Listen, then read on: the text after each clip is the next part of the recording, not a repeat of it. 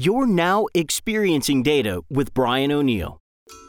Experiencing Data explores how product managers, analytics leaders, data scientists, and executives are looking at design and user experience as a way to make their custom enterprise data products and analytics applications more useful, usable, and valuable. And now, here's your host, the founder and principal of Designing for Analytics, Brian O'Neill. Welcome back to Experiencing Data. This is Brian T. O'Neill. And today I have Director of Product Management from Salesforce, Pavan Tumu, on the line. Pavan, what's up? Hey, Brian. Thanks for having me. Absolutely. We met on LinkedIn. I've talked about on the program a few times what happens when we build technically right, effectively wrong software. There was a discussion about a fraud detection model that had been built, and it ended up not getting used at all. It took a long time. It took a lot of money. The model worked, and it just simply didn't get used because the humans in the loop were not incentivized to use it, or it didn't fit into their workflow. And I think you had chimed in on this thread on LinkedIn and said that you had some either similar experiences or you had gone through some learnings about kind of the what versus the why. And so I wanted you to share some of your background from Salesforce, and if you want to tell us a little bit prior where you came from and your kind of birthing in the analytics and data science fields. Sure thing, Brian. Yeah, I mean, I don't know who does that, like build products and is it? No one does that. So you'd be surprised. I mean, it's an all too familiar story that we get to hear over and over. And yeah, I think a little bit about myself. I'm Pavan Tumu. I'm the product director at Salesforce. I'm focused on data products. So for the most part of my career, data has been an anchor. I've been with different employers, large enterprises focused on advertising, focused on cloud, now continuing to focus on cloud here at Salesforce.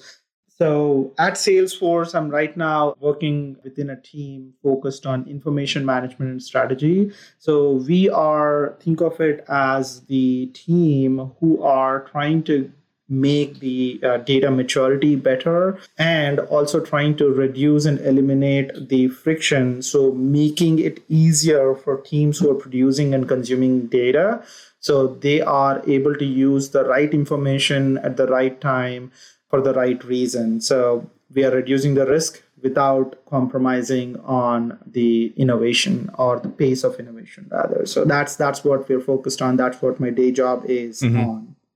How do you measure it's easier to consume the information? Was that the metric? How do you guys measure that? Well, it's a combination of art and science, a lot of art, not as much science as I'd like it to be at this point.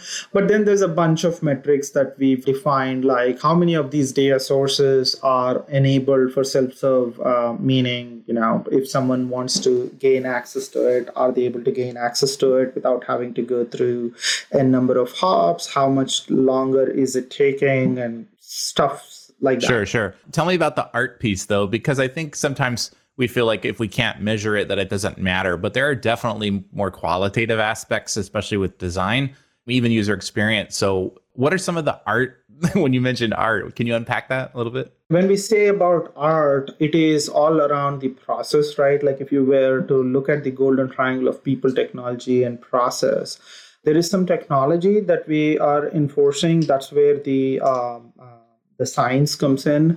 But then in terms of process, my VP also, we have the data governance councils that she owns for Salesforce.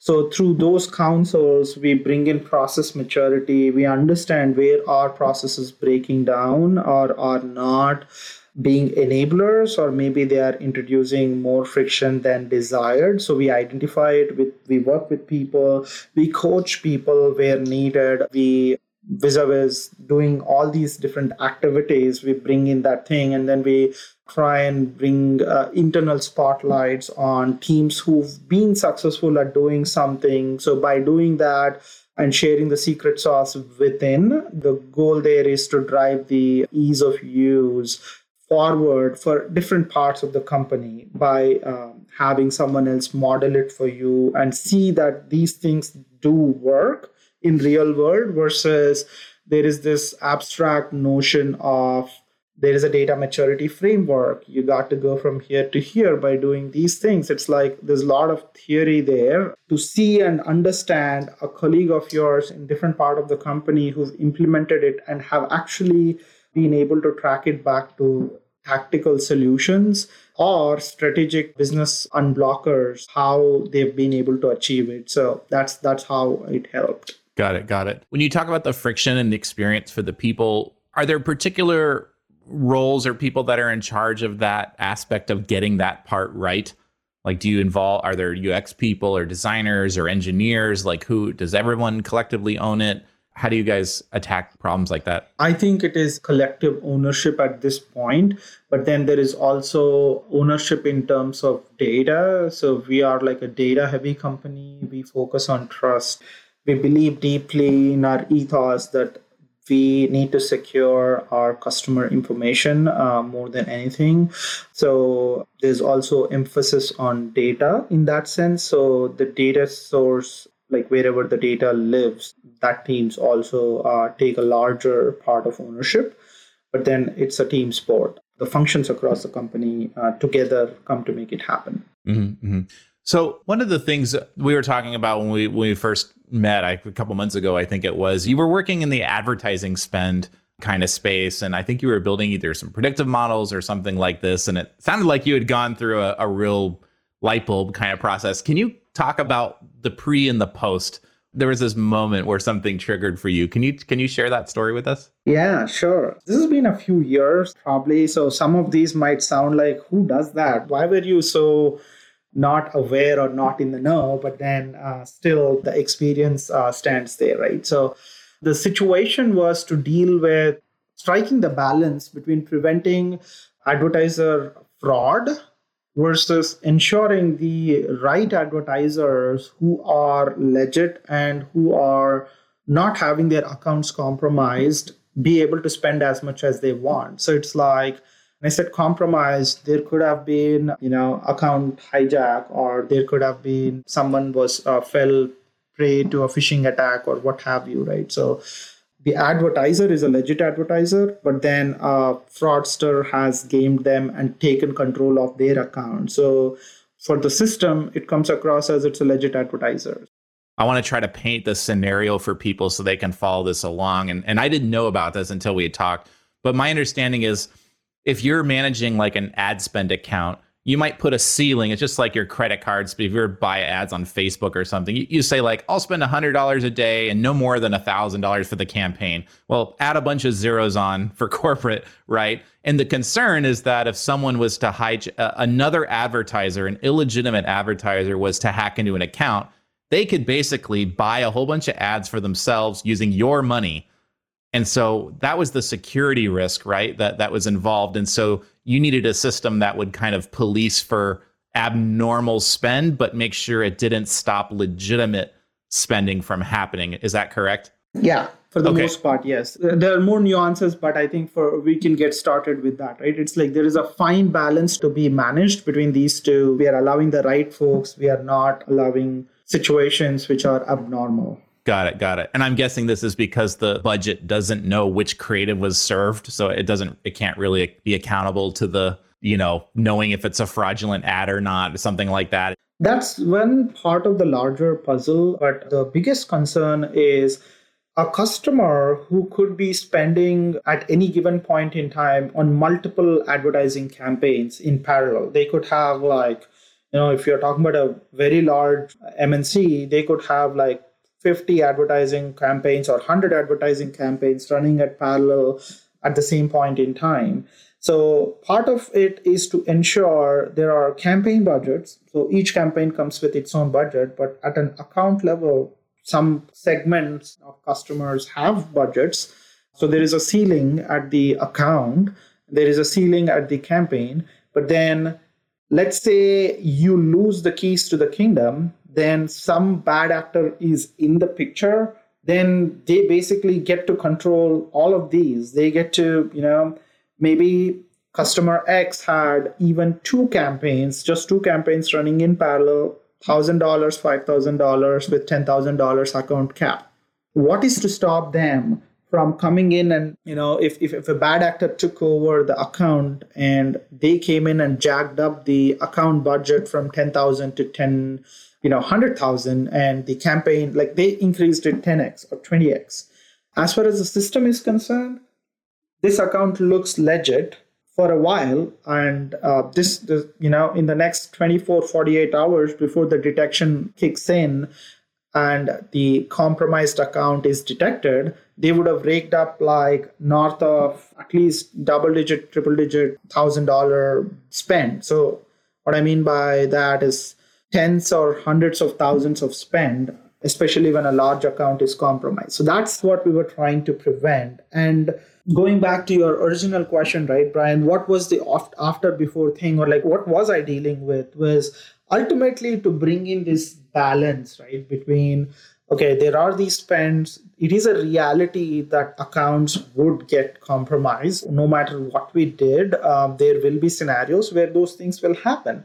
So we could either try to be at the edge of it and keep bleeding when that happens, or be smart about it and anticipate that these things would happen and be better prepared to address them and bring in our customers and enable their trust. And then there was the other angle to it, which is, let's say there are at any given point in time, let's say there are 100,000 customers across the world who are participating in advertising marketplace. And then they're trying to bid on, say, roses, right? Like, this is Valentine's week. Let's say they're trying to bid on roses. Then there would be a specific amount that there'll be a range where they're bidding because they are trying to win that position for advertising. If a bad actor came in, they have no incentive to be financially responsible. So they could start bidding for the same keyword rose for, instead of like $3.20 or $1.20, they could bid like $350. They'll win the bid. But in doing so, what they're doing is they're skewing up the marketplace, and the rest of the advertisers are also paying higher price. So it's not just the specific advertiser whose account might have been compromised who's being impacted, but also everyone else who's participating in the marketplace at that point are ending up paying higher. So that's part of the solution that I was trying to get to market, to help both the customers who probably might be compromised and everyone else who's participating. So in general, bring up the trust quotient of the solution and make it as a product differentiator. At the same time, also ensuring that from our product perspective, we are not taking the fraud hit, because we would have to write off that and take a hit on our bottom line. But doing so, the biggest thing was, are we going overboard? If we do, and if we are over conservative, if we are shutting down accounts too soon, if we are being too conservative, we might actually start throttling the customers whose accounts are probably not really compromised, and then we might have taken a hit on our top line. So that's the balance that was to be driven. So I'll not get into the specifics of the solution, but there's a solution done. There's like the best possible model that was built. It was able to predict, and what it would do is, it would come back and say, hey, Mr. Customer, you've been spending this. I've looked at your trend. I've accounted for seasonality. I've extrapolated it into future. Based on it, you don't really need to spend more than this thing because you won't. So I'll cap you at this. So if something happens, if someone came back and said, I want to spend and bid $300 on a $30 or $3 ad, then start firing up red flags. And then we will start taking more drastic measures to start pausing any new changes, or even start blocking your account from further spend and all such fun stuff, right? So this was done, and then it was waiting to be adopted. With great pains, I was able to get it out for the top 500 accounts back in the day. But then that's it. That took a lot of pain, but then it wasn't gaining a lot of traction. So that's where the bulbs went off, right? So that's where, Brian, I connected with your prior article a few months ago, right? It's like, what's really going on. I think everything is done right. These are, looking at what's valuable for customer. We have balanced it out with, not penalizing the right customers. We are building the trust with the compromised accounts. What's really going on? So it turns out what I've not, if I were to do this all over again, there are a few things that I've missed out, which is there are teams who are running behind the scenes to sign deals with these large customers, and their paychecks, like literally their paychecks and quotas for sales targets, rely on how much these customers spent.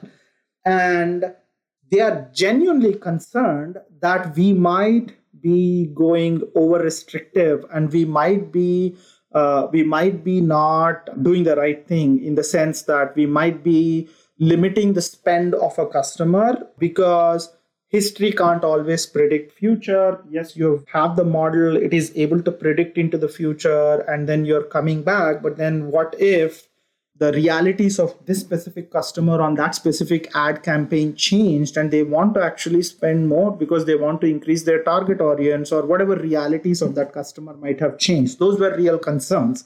So that's where my whole thing about understanding why is extremely important. So that's the learning that came in from there. I've ended up meeting with a few area leaders for advertising to understand what's there, what could we do to ease that concern, or what's actually concerning them, and why would they see this solution as a possible impediment to sales. And what it distilled down to is they needed visibility along with the customers on when an action is being taken. Meaning, part of the solution that was rolled out would say, okay, Mr. Customer X, here is your spend pattern. So you have a budget limit of, let's say, $500,000 on your account across your 50 campaigns. Looking at your last 4 seasons for Valentine's, I'll stick with Valentine's because we started that, right? Across your last 4 years of Valentine's spend, adjusted for the number of campaigns and adjusted for the growth, here is how much you would typically spend across all these campaigns, which is, let's say in a day, you would spend 75,000. So even if you got 500 grand as budget and you funded your accounts, we are bringing in guardrails which would not let you spend beyond 75,000. And before you hit 75,000, let's say you're at 55 or 60 something, which is like a moving target, you would start getting notifications, and then you are able to adjust. You can then have an override to say, you know what, I get it, this is different, let it in. Or you could say, oh my God, thanks for letting us know, maybe we are going too fast, we'll slow down. So part of the issue here was the top 500 users who had some kind of policing or guardrails on the spend. They had an option to use this. And when it rolled out, you saw low engagement, like low opt-in to use this. Is that correct? Or it was turned on by default and they could turn it off? What was the metric you used to know that it wasn't being respected? It wasn't top 500 users, it was top 500 customers, and it was rolled out by default, meaning we've enabled it for all those customers. And how did I know it was not being used is not about those 500 customers. We had hundreds of thousands of customers, and I was not securing a green light to move forward to roll it out broadly. It was narrowed down to a few of the largest customers because the potential for downside on those customers was humongous. So I was able to move forward with that. But I thought the value was when we got to scale, and that was not happening. That's how we found it. Oh, so your own internal, some department, whether it's sales or whoever does these accounts, didn't want this turned on because the incentive for them was, if I land a $500,000 ad spend budget, I want them to spend that because I get paid in part on that $500,000, and you're putting up some guardrails with good cause. But I'm concerned that maybe you're going to actually incorrectly police some legitimate spend, which hurts my paycheck at the end of the day. Yeah, I think incorrectly is the key word. Thanks for summarizing that. Incorrectly is the key word. That's where the concern stemmed from. Got it. Like a false positive. Are we being over restrictive? Are we having a high false positive rate and what have you? So right. The solution, which kind of shifted this whole conversation, is, as I said, like if I were to do this again, a few missing pieces of puzzle was we were able to bring in and roll out one piece which was gonna detect any single customer who's put through this flight with their opt-in, obviously, that their spend would be having a financial guardrail to prevent from losses. If they go through that, what I mean by that is they actually are intending to spend and they are getting close to that limit at under 80%. Even if they're coming 80% closer to that limit, then there would be alerts that fly out both to the customer and to the account team with a one-touch experience for both the customer and account team if the customer opted in for the account team, where they could change it and override. Let me take an example and explain. Customer X has 500,000 budget. Our model suggested you shouldn't spend more than 25,000 in a day. That's 500,000 for your quarter, maybe, or a month, whatever that might be. So you shouldn't spend more than this. And then their actual spend has come closer to 23,000 or 22,000 in a day towards the 21st hour of the day. Then alerts would start firing up. And the customers, they're like, these are large customers. They have programmatic management of campaign budgets. They have automations in place. So they would detect that alerts being triggered and they would automatically adjust. They could take one of few actions. They could say, I got it, push it through. That's okay. I'm authorizing to move forward. So even if it goes beyond 25,000, it's good to go. We know what we're doing. Great. Or they delegate it to the account team. They look at it and they say, yep, there is this new thing. They've extended it beyond this locale. Like maybe they were targeting it to a specific city. They've extended the targeting to a few cities. The paperwork didn't come in or whatever, the nuances that the account team might be aware of, they could do it. So this was the missing piece of the puzzle. Human override of the machine intelligence. Yeah. Override and experience of doing it quick, in time, in line, without having to go through, I need to get on a call with these three people and then, get approval. Like that whole thing was cut down. So that's where the experience and design and why matters.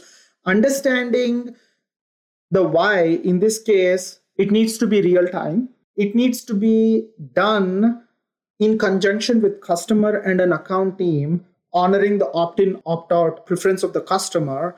And it needs to be done before the spend of an advertising campaign is impacted.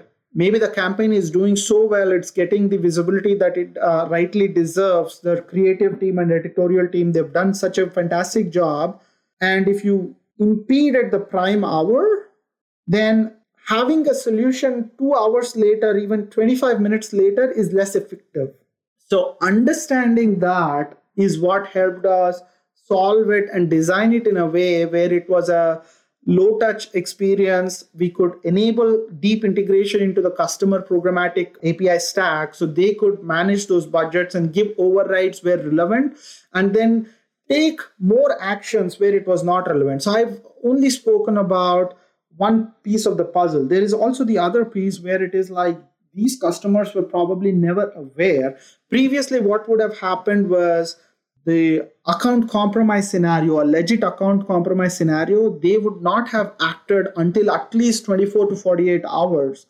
And the busy ad season, that's a few $1 million on the line for each customer. So they could now go extremely ballistic and stop locking down any new creatives being approved programmatically. The customers can start taking those actions to say any ad creative that was introduced into the system in last 24 hours is blocked. They can, for example, take such action. Or they could say anything which is coming in from now forward, block it. Anything which has a price hike, block it. So there's like all these levers that's at their disposal that they could have acted on. So that's basically been the conversation changer. And then, once that experience was at hand, once the end objective can be met, then the rollout, I didn't even have to chase anybody. It naturally progressed. We got to north of 80% of all our customer base that could benefit from this solution. It sounds like you went through that process of understanding there are other stakeholders here that maybe we didn't think of as being, actors or users in the systems. Your own colleagues in the account management side very much had an incentive in how the system worked, even if they were not literally managing the campaigns. And I think I could see how this kind of maps to the fraud thing we were talking about, because just getting the model right that predicts whether or not spend is legitimate or not is insufficient, right? Not only did we have to think about all these different, quote, selfish interests, right? I want to sell my product, so I want ads placed at the right time. And then someone else wants to just make sure you spend that budget so I get my paycheck. The model wants to prevent fraud and risk for the overall business. There's all these different competing interests there, and understanding where do we allow that human feedback to come in and say, no, we're going to override here. And so this actually leads me to my next question, which was, did the system learn anything from the overrides? Did the models take in that feedback and make adjustments for the future? It certainly did, right? So there's multiple iterations that got rolled over the next year or so since rolling out the original version. And the largest improvement actually had nothing to do with the actual fine-tuning of the model, but it was to do with the overall end-to-end ecosystem to make it more efficient, to make it more faster. But in terms of the model itself, it is less than 1% of the customers who've even gotten close to 85% threshold. So it's very few outliers who've even gone past. So which made me go back and refine the model because it was being more risk averse than what it should. It wasn't as aggressive as it should be. So it didn't hurt us, but we could have reduced the possible budget limits. So then the next wave, we rolled out a tiered model depending on the credit limits of the customer and depending on how many lines of business they have. And we've made it more complex for right reasons, for right customers.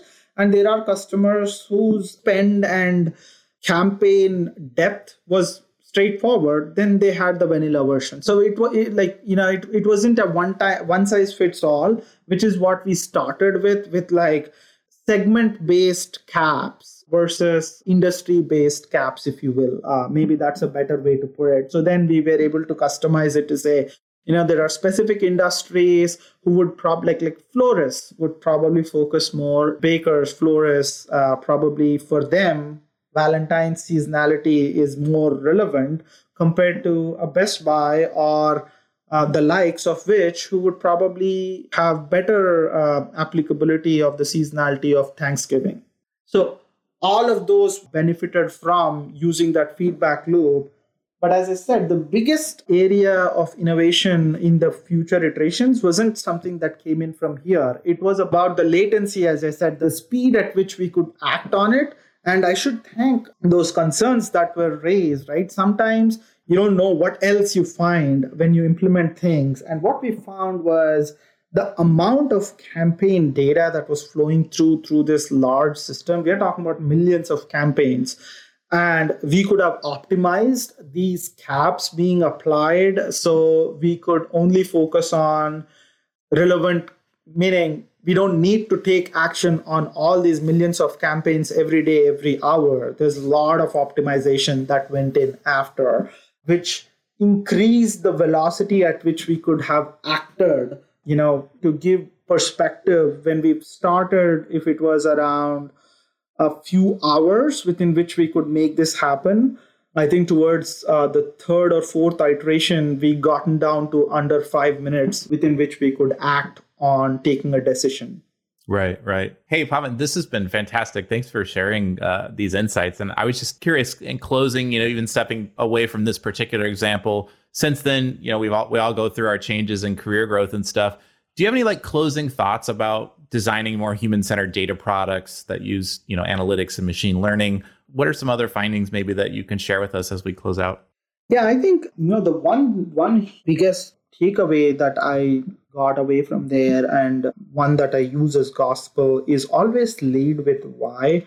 Understand what's the deep business processes, like what's the job to be done. What's the job to be done for your customers, right? Like those could be your internal customers. Now, if you're a data person, the odds are you're serving an internal customer as you're serving an external customer.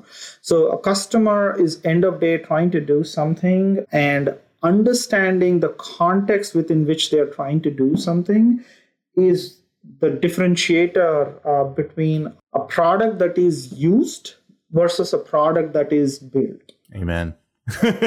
Totally with you there. I think that's a great place to leave it. And thank you, Pavan, so much for coming on the show. We've been talking to Pavan Tamove, Director of Product Management at Salesforce. So thanks for coming on Experiencing Data and sharing this with us. Absolutely. My pleasure. Thanks, Brian. Thanks for having me. We hope you enjoyed this episode of Experiencing Data with Brian O'Neill. If you did enjoy it, please consider sharing it with the hashtag #ExperiencingData. To get future podcast updates or to subscribe to Brian's mailing list, where he shares his insights on designing valuable enterprise data products and applications, visit designingforanalytics.com/podcast.